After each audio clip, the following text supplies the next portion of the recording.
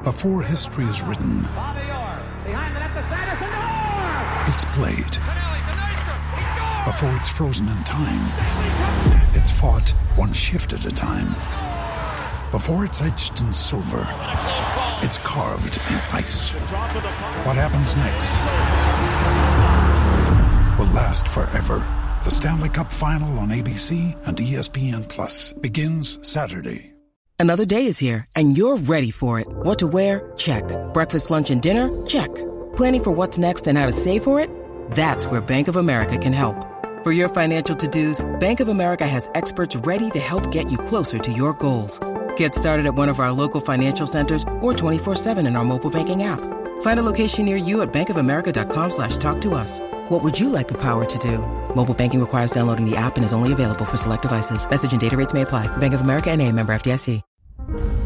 The following is a Podcast One Minnesota production. For those who simply can't get enough talk about the Vikings, we present Bonus Chatter. Bonus chatter about your favorite team that's unscripted, unfiltered, and uninterrupted. This is another edition of 1500 ESPN's Purple Podcast.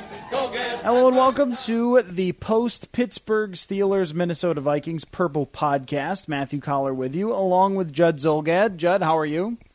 I'm good. How are you, sir? I'm doing better than the Minnesota Vikings offensive line did today. It was not a very good performance, Judd, around Case Keenum. We found out just about an hour and a half before the game that Sam Bradford would be inactive and that Keenum would get his first shot as the Minnesota Vikings starting quarterback. And I will tell you, Judd, my thought at that time was if the Vikings offensive line holds up and their defense plays the way it's capable of playing, they can have a chance in this game. Not a really good chance, but a chance. So the Vikings defense held up at times, and the offensive line, let's just say they failed the test number 2, going up against a much more talented Pittsburgh Steelers defense. And maybe this defense for Pittsburgh showed us just how bad the New Orleans Saints defense actually was for the Vikings to hold up such a clean pocket for Sam Bradford in Week 1. Yeah, I think if we cut to the chase, I think we can safely say that the Vikings played an incredibly stupid game. Yeah. I mean, the first thought that comes to my mind after watching this game is some of this has to go on the head coach and his staff, right? I mean, the offensive line played poor, and I know the talker, and it should be, is going to be the Vikings quarterback situation, which looks bad right now and certainly could be a season-long problem. All that being said, though, just in this one game, I come back to the mistakes. I come back to a lack of preparation. And I was watching a game that Pittsburgh Steelers were very agreeable to allowing you either to A, win Collar, and or B, keep it close the entire game and push them. And I saw a Vikings team that won basically 1 week after playing a fantastic game against a bad team, played an incredibly undisciplined, stupid game that is the template for how, if you don't want to make the playoffs, you cannot make the playoffs. Yeah, my first thought is to put it on a lot on the offensive line for giving Keenum no chance to throw whatsoever. But you're right, when you go down some of the other errors today, they are numerous. Over 100 yards in penalties. Pass interference penalty on Trey Waynes that goes for 51 yards. Another pass interference that went for 22 yards on Xavier Rhodes. 2 holdings on Nick Easton. And the one that didn't make much difference in the game but still blows my mind is lining up over the center. I mean, this has been a rule for how long now, and I can't believe that anyone still would make that mistake to line up in the wrong place on a field goal that it doesn't end up making any difference toward the final score, but what if it did? And then a missed extra point even by Kai Forbath, where you felt like the Vikings had a chance to get back in the game and it was going to be 17-10, and then even though it made it 8, it still felt like a much bigger margin at that point. Everything pretty much went wrong for the Vikings outside of Xavier Rhodes with a really, really good performance against Antonio Brown. Despite a hip injury, he was very good. There was the one penalty, but that's about it. They tried to attack him early on, and it didn't work very well, and they had to go to Martavis Bryant. But even another error that we didn't know about initially, when Martavis Bryant scored his touchdown, Mike Zimmer said that they were lined up in the wrong position on that play, and something else went wrong. I mean, the list of things that went against the Vikings here, it's almost surprising that they only lost 26-9. Well, let's start in quarter number 1, when the oldest trick in the book, 4th and 1, right? Oh, yeah, that's right. That one even slipped my mind. What's Ben going to do? He's been in the league for 1,000 years. I know what he's going to do. He's going to go to the line of scrimmage, have no intention of running a play, and he's going to try and draw maybe a young, dumb defensive lineman to jump. Brian Robinson, who's about my age, bid on it. I mean, honest to God, that to me, Collar, set the tempo for what we saw today. I mean, how on earth do you have a veteran lineman in the first quarter do that? It makes zero sense, and that sort of started the ball rolling. But, I mean, this game, I come back to this time and time again. This was a winnable football game. Mm-hmm. This Pittsburgh team did not look fantastic. They did not look great. They're smart. They're good. I mean, they are certainly an improvement on the Saints, but I could put together a house league team with my dog right now and be more competitive than the Saints. And the Pittsburgh Steelers gave you every chance to stay in this game and keep it close, and you made stupid mistakes. You did dumb things. You had veterans who screwed up, and I just came away from this game saying that if you don't put this on coaching, you never will. And it's not all Zimmer's fault, and it's not all the coaching staff's fault, but there were definite red flags here from a team that ended last year with sort of potential mutiny, and then we had a lot of, come to Jesus discussions about how can we get things on the right page. This team today, to me, did not seem to be on the right page when it came to being smart. In fact, they weren't even close. Where I would give the Steelers credit is two places. One, I thought that Cameron Hayward, he was what I thought he was, Judd. Very good. An extremely disruptive player today. Yep. He was all over the place. He was a complete mismatch for the Vikings offensive line. When they tried to run the ball earlier in the game, they were just blown up time and time again. And the Steelers defense has a lot of talent.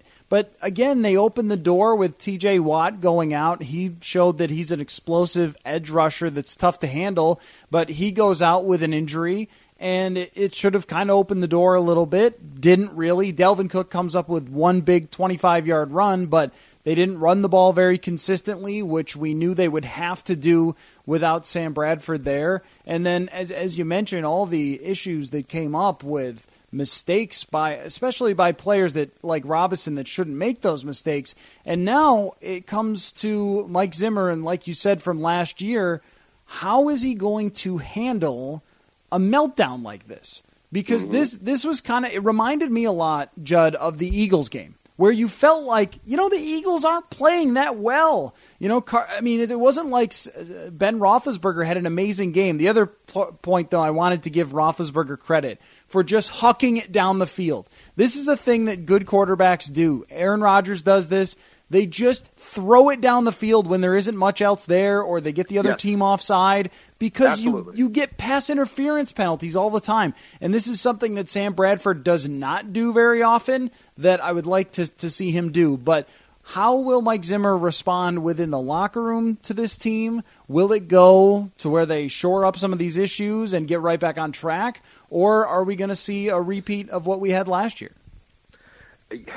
I have no feel for that now. You played so well against the Saints, and then today, and I mean, this is not a catastrophic loss. I mean, you've now won one game and lost one game, and there's still 14 to go. I get all that. But it was just sort of baffling watching this game. And it's one thing if the Steelers just drill you. If you start Keenum and you lose by 21 or 28 or 35, right, Collar? Mm-hmm. Then you basically just say, okay, we started our backup quarterback. He's not good. Your team is superior to our team. But that's not the case here. So, yeah, what I am very curious to see now is Zimmer, is he able to take this and process it and not melt down and get mad? Does he melt down? But I will say this, he's walking a fine line this week in this sense. There are a lot of things to fix. I mean, you can't go in and watch the tape and be like, oh, boys, we tried hard. No, you didn't.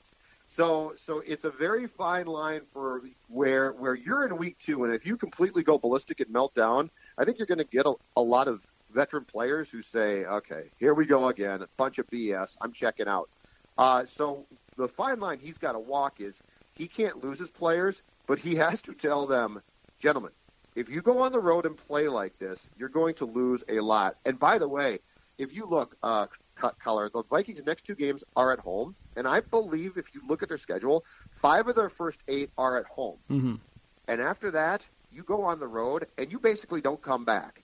And so if today sort of established in any way the blueprint of how things are going to go on the road in the second half of this year, you are in major trouble. Where I'm really interested to see if they can resolve the offensive line issues or if what Pittsburgh just put on tape is going to be what everybody else does. Because I think we saw a little bit of that last year where teams saw that they could take advantage. This is when they got some injuries when Harrison Smith or Anderson Dejo was out, or they could get Chad Greenway on the field and then take advantage of him. And as we went along and along and along, you saw teams getting the ball out a little quicker too, so the defensive line didn't have quite the same impact. So these teams are always adjusting to what they see on tape.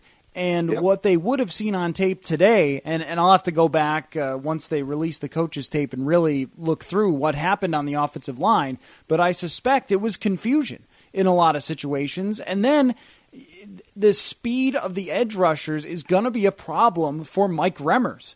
I don't think Mike Remmers can handle really quick edge rushers on the outside. And Bud Dupree is not some sort of great player. He's not Von Miller. And he just walked around Mike Remmers for an easy sack there. I mean, that just should be very disturbing. And early in the game, it happened a couple times to Riley Reiff too. And in the middle, Nick Easton could be a problem at left guard. I mean, if we I agree, yeah. If we go on with this, now I don't disagree with the decision to move on from Alex Boone, but only in the case that you are really secure with Nick Easton at left guard. And I didn't think he was great against New Orleans, and I really didn't think he was very good at all today, especially with the 2 holding penalties. But he got blown up several times. So how are you going to make up for that, and how are you going to protect Mike Remmers from getting beat the way that he was beat? Yeah, as far as the line goes, if they can all play together, I'm going to give them about 4 games. So I mean, I'll create a little bit of a grace period because this set of 5 didn't play together in training camp essentially, and so today was disturbing. Monday was very good, but where you don't give them a grace period is dumb mistakes, right? You don't give them a grace period of saying, well, yeah, you're going to screw this up or that up. So as far as the continuity goes and playing against good defenses, I will certainly create some time for them. But I mean, this all does stem back to the conversation that we had several times in the past week, Collar, about this. The Saints, listen, that Saints game for 1 week was all we had, and it was impressive. But we kept coming back to the fact of saying the Saints defense is possibly awful, and it might be, and I think it is. So yeah, I mean, I wouldn't say that today is definitely this team as far as the line goes, and I wouldn't say that week 1 was, but these next 2 games are going to be very important. And Remmers, keep in mind, this is a guy the Vikings had at one time, and guess what? They thought so much of this guy when he was on the roster the first time around that they released him. Right.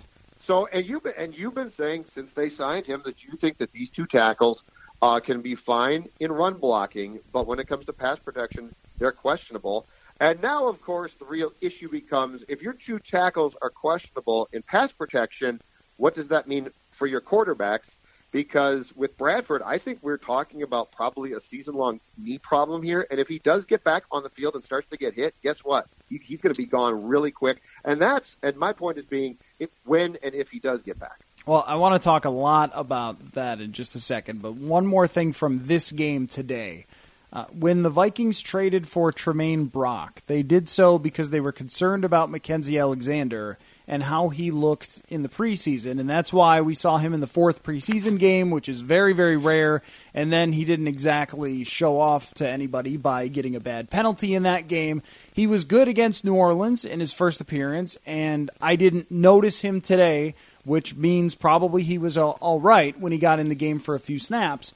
But, after watching what Trey Wayans has done in these first 2 weeks, Judd, it's fair to wonder if they got Tremaine Brock because they were worried about Alexander, but he might end up playing instead of Trey Wayans if this trend continues, because Martavis Bryant completely took advantage of Wayans today on a couple of big throws, the one pass interference, the other one that went deep down the field that ultimately led to a field goal. And we saw it against New Orleans, too, that Drew Brees went 9 for 10 when throwing at Wayans. And I gave him a little bit of a pass because when I went back and looked at when those throws happened, a lot of them were late in the game. New Orleans was trying to come back. They were way down. But today, that was not the case, and they attacked and took advantage of Wayans. And I think as we saw this year, too, so far in these first 2 games, they're not going to be able to just play Terrence Newman on guys. I don't think that's the option. I think they need Trey Wayans to play well. Terrence is 39 years old. It's not fair. Right. If you come to the conclusion, if you sit down and you're the Viking coaching staff, if you come to the conclusion that Newman has to play on a regular basis, that's your fault. I mean, the man is 39. He should be spotted in. God bless him that he can still play, but to ask him to play a large amount of plays is a rather aggressive ask. The thing that concerned me today about Wayans as well, and I saw this quite a bit in the second half when they showed replays, how much he just grabs, too. Yeah. I mean, he puts himself, legitimately, I would say, he puts himself to get called for defensive holding and or a PI once every 3 plays. I mean, when you see him behind a play, he's grabbing. And, I mean, that's his first default. And what worries me about that is he's now 4 years in, 3 years in. So, if we're talking about a first-year guy, maybe second, I completely get that. Because in college, if you grab, you don't get called quite a bit for it. But in this league, they are dying to call that. So, yeah, I was concerned, and he didn't even get called consistently for it, but I was concerned when I saw him doing that because in this league, officials study film as well. And it wouldn't be very hard to start saying, watch 26. And by the way, he don't have the cachet of 29, right? So right. that's not something where they're saying, yeah, but it's Xavier Rhodes. They're saying, no, you know what? We're going to call this guy. So, yeah, that would, if I'm Zim, that concerns me a lot because eventually that's going to get exploited and called consistently, I think. All right, on the Sam Bradford front, after the game, Mike Zimmer very irritable when it came to answering questions about Sam Bradford. He said he'll be fine, whether he comes back next week or in 6 weeks. It's not surgical. He'll be fine. Well, if he comes back in 6 weeks, that doesn't mean it's fine for right now. The fact, Judd, that Sam Bradford could not play because of a knee when he didn't even get hit against New Orleans, I think should be a big concern. Can we start the conversation with this? And I am not passing blame here. I'm not passing fault. And in fact, I would argue that it is Mike Zimmer's job to mislead, okay? Quote Friday's press conference when Bradford was listed as questionable with a knee problem, and this is right around the time that I believe Schefter broke the story that it was the surgically repaired left knee. Question, do you anticipate Sam Bradford will play on Sunday? Answer, I don't know. We'll have to see. I anticipate that he will, yes. Mike Zimmer said today in his post-game media duties, Sam Bradford flat out could not play. All right? So let's dismiss he's fine. He's not fine. I mean, that is garbage. It's BS. And I don't blame the head coach because it's his job to mislead the public and opposing teams. But he's not fine. And I thought that Glazer today on Fox had the most telling report when he said this is not the ACL. So we're not talking about the ACL is coming unhinged for a third time, which would be bad. This is wear and tear, swelling, and cartilage damage that's been done to that knee because it's been through so much. We are talking about a season-long and potentially career-long problem here. We're not talking about, he missed the Steelers game, but he's for sure back, by the way, on turf a week from today against Tampa Bay, we're talking about what's going to turn into a season-long problem with a guy who now has, and I think this is the safe word to say, has a chronic knee issue. Yeah, I don't think it's jumping the gun too much to say that this could be a long-term worry when it isn't something that happened during a game necessarily. That it isn't, that guy's helmet landed on your knee, so it swelled up, and you'll just have to wait for that to go down, and then you're good. Yep. It's just playing the game caused it to make it so you couldn't start the next week because it was swollen. And even watching Sam Bradford walk off the field on videos that were taken, it was pretty clear that he wasn't going to be able to play and that he couldn't really move very well. So now this week it ends up becoming, and probably every week from here on out, how's Sam Bradford's knee? And what we might end up seeing here is, well, you get a couple of weeks here, you get a couple of weeks there, and then he's got to miss a game. And then, he plays 2 more games, and then he's got to miss a game. And, Judd, the coincidence of the timing of an Ian Rappaport report today that Teddy Bridgewater is expected to be back through midseason, that was not lost on me, Judd, the timing of that report. It's funny, caller. Vikings.com today, I went and searched it, and I can't find any reports on Sam's knee from NFL Network or the Vikings. But you know what is posted up there? Ian Rappaport's report on Bridgewater. So I'm scratching my head trying to think who could have leaked the fact that Bridgewater is way ahead of schedule and might be able to play as early as basically week 8, I believe. Oh, I know, the Minnesota Vikings, because they're trying to, if nothing else, convince you and and themselves it might be okay. But if you want to know the seriousness of Bradford's knee problem, just look at the fact that the Vikings clearly leaked that to a league partner because they need to at least create the perception that things aren't falling apart at quarterback. And God bless this team. No matter what they do, things always seem to fall apart at quarterback.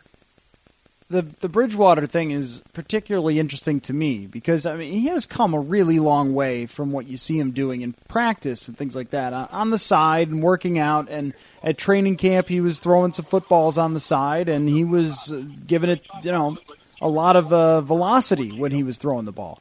And maybe there's a chance that he can come back and play if Sam Bradford is continuing to have these knee issues throughout the season. But at the same time, I'm pretty skeptical of how Bridgewater is going to be able to step back in after missing so much time. There's this reports that are out there that he can come back or may be ready to come back, but how many weeks of practice is he going to need? Because he's allowed to be in the video room and things like that, but he's not allowed to get out and practice with the team. So he's got 0 reps of practice in this offense. We don't even know how well his knee will respond to actually playing, much less do we know how long it's going to take him to step back into this actual offense. Even if he is activated by week 7, can he play week 7? No, right?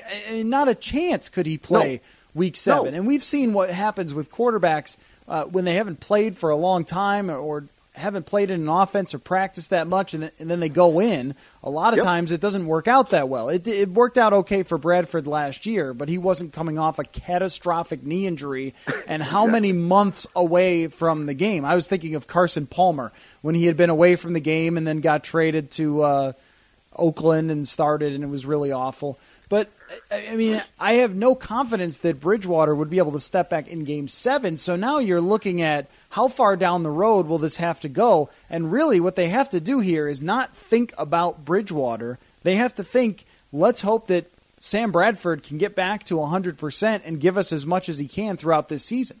Yeah, I think to right now have this discussion, after we saw late in the game today on Fox, they showed Sam in pregame trying to basically move, and to say he was hobbling is kind. So I think that the 100% notion is probably gone.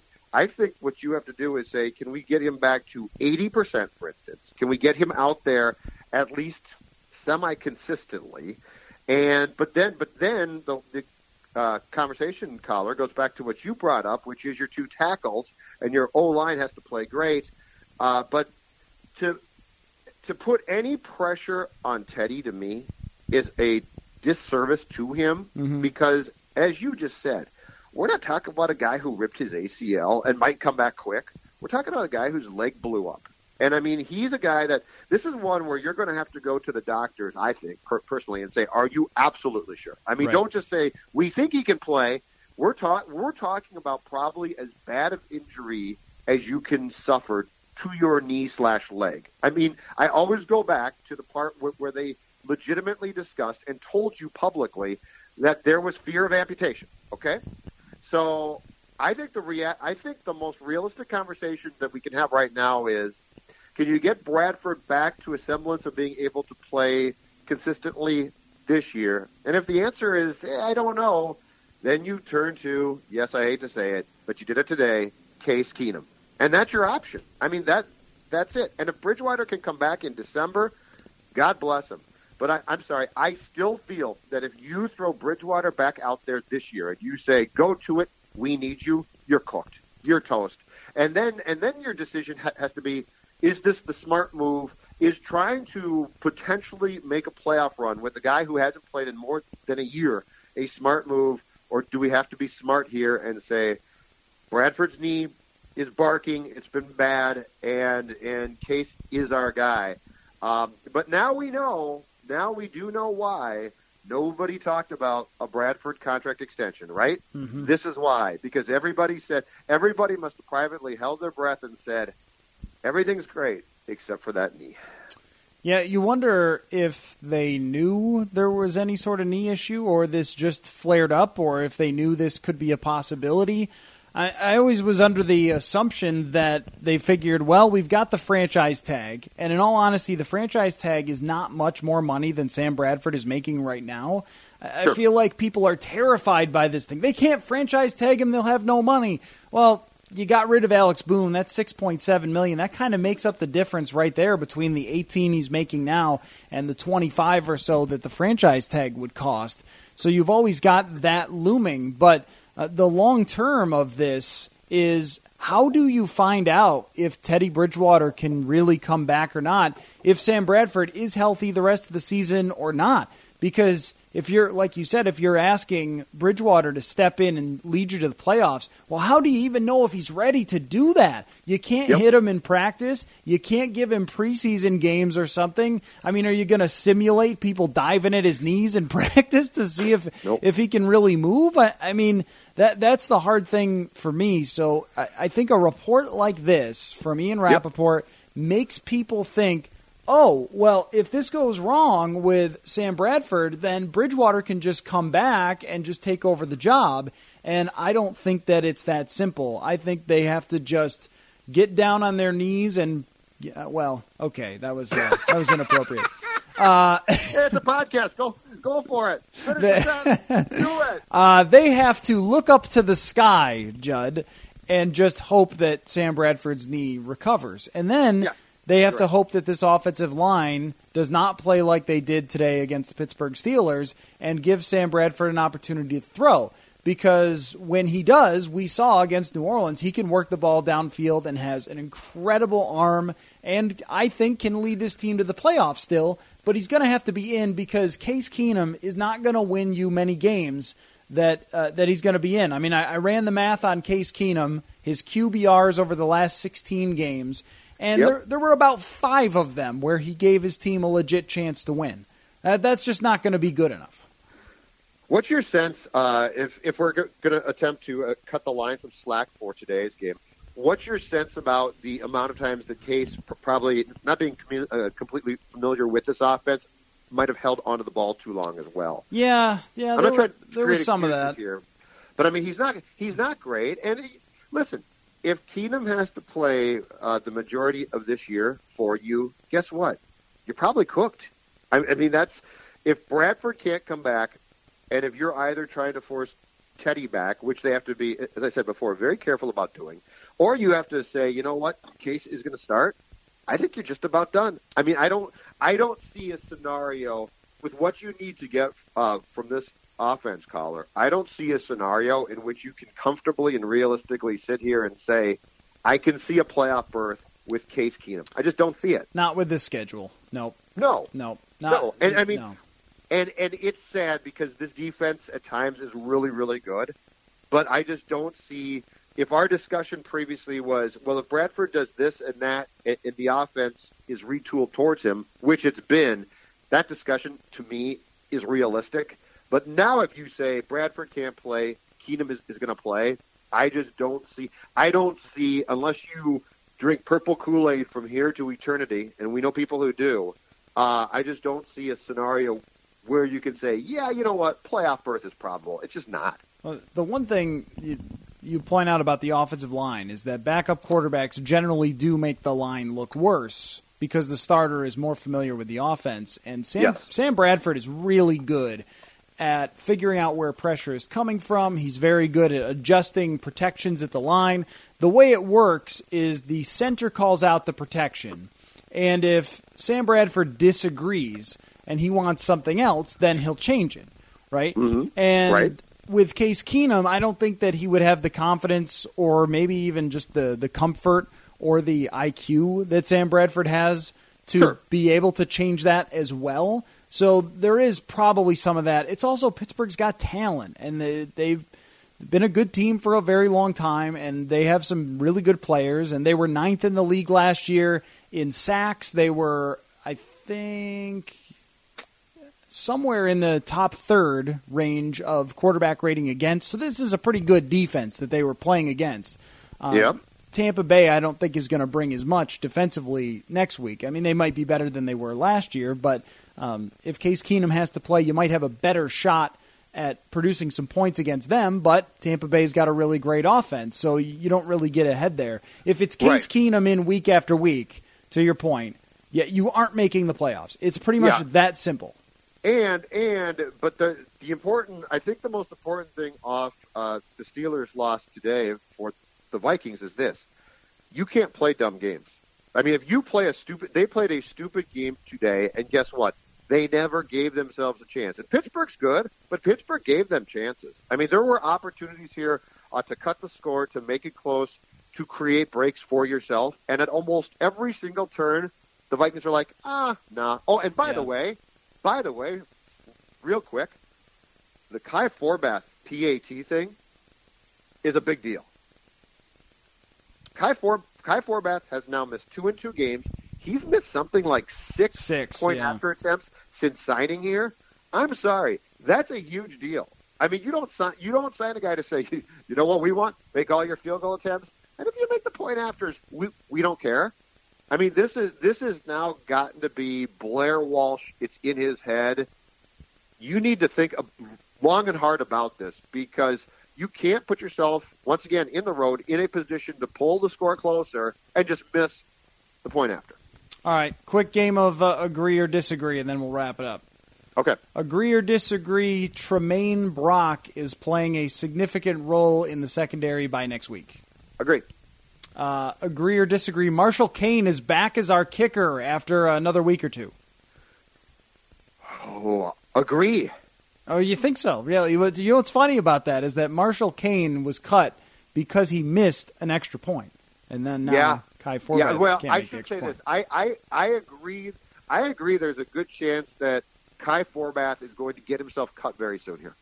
Agree or disagree, at some point we see Rashad Hill playing right tackle. Oh, I love this question. Disagree, too much pride. Yeah, I don't think that they will, especially since Remmers, they have to keep him around at least through next year with his contract. So benching him now would make sense. Ricky can't cut Boone and then allow the coaching staff to bench Remmers. It's too much of a pride problem there. Agree or disagree, Sam Bradford ends up with 13 or more starts this season for the Vikings. Oh, after what I saw today, disagree. Wow, disagree. Last one. Agree or disagree, this Vikings defense versus the pass will not rank in the top 10 this year. They're playing a lot of good quarterbacks, and I'm starting to wonder.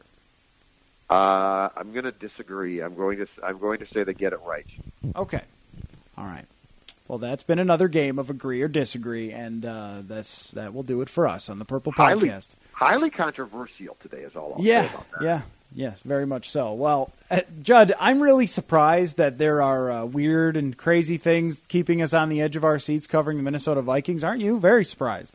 Never happens. Nope. Never happens. I mean, if Zim takes the podium on Monday at Winter Park and says that Bradford is going on IR, I will be absolutely shocked. Actually, I won't be shocked at all.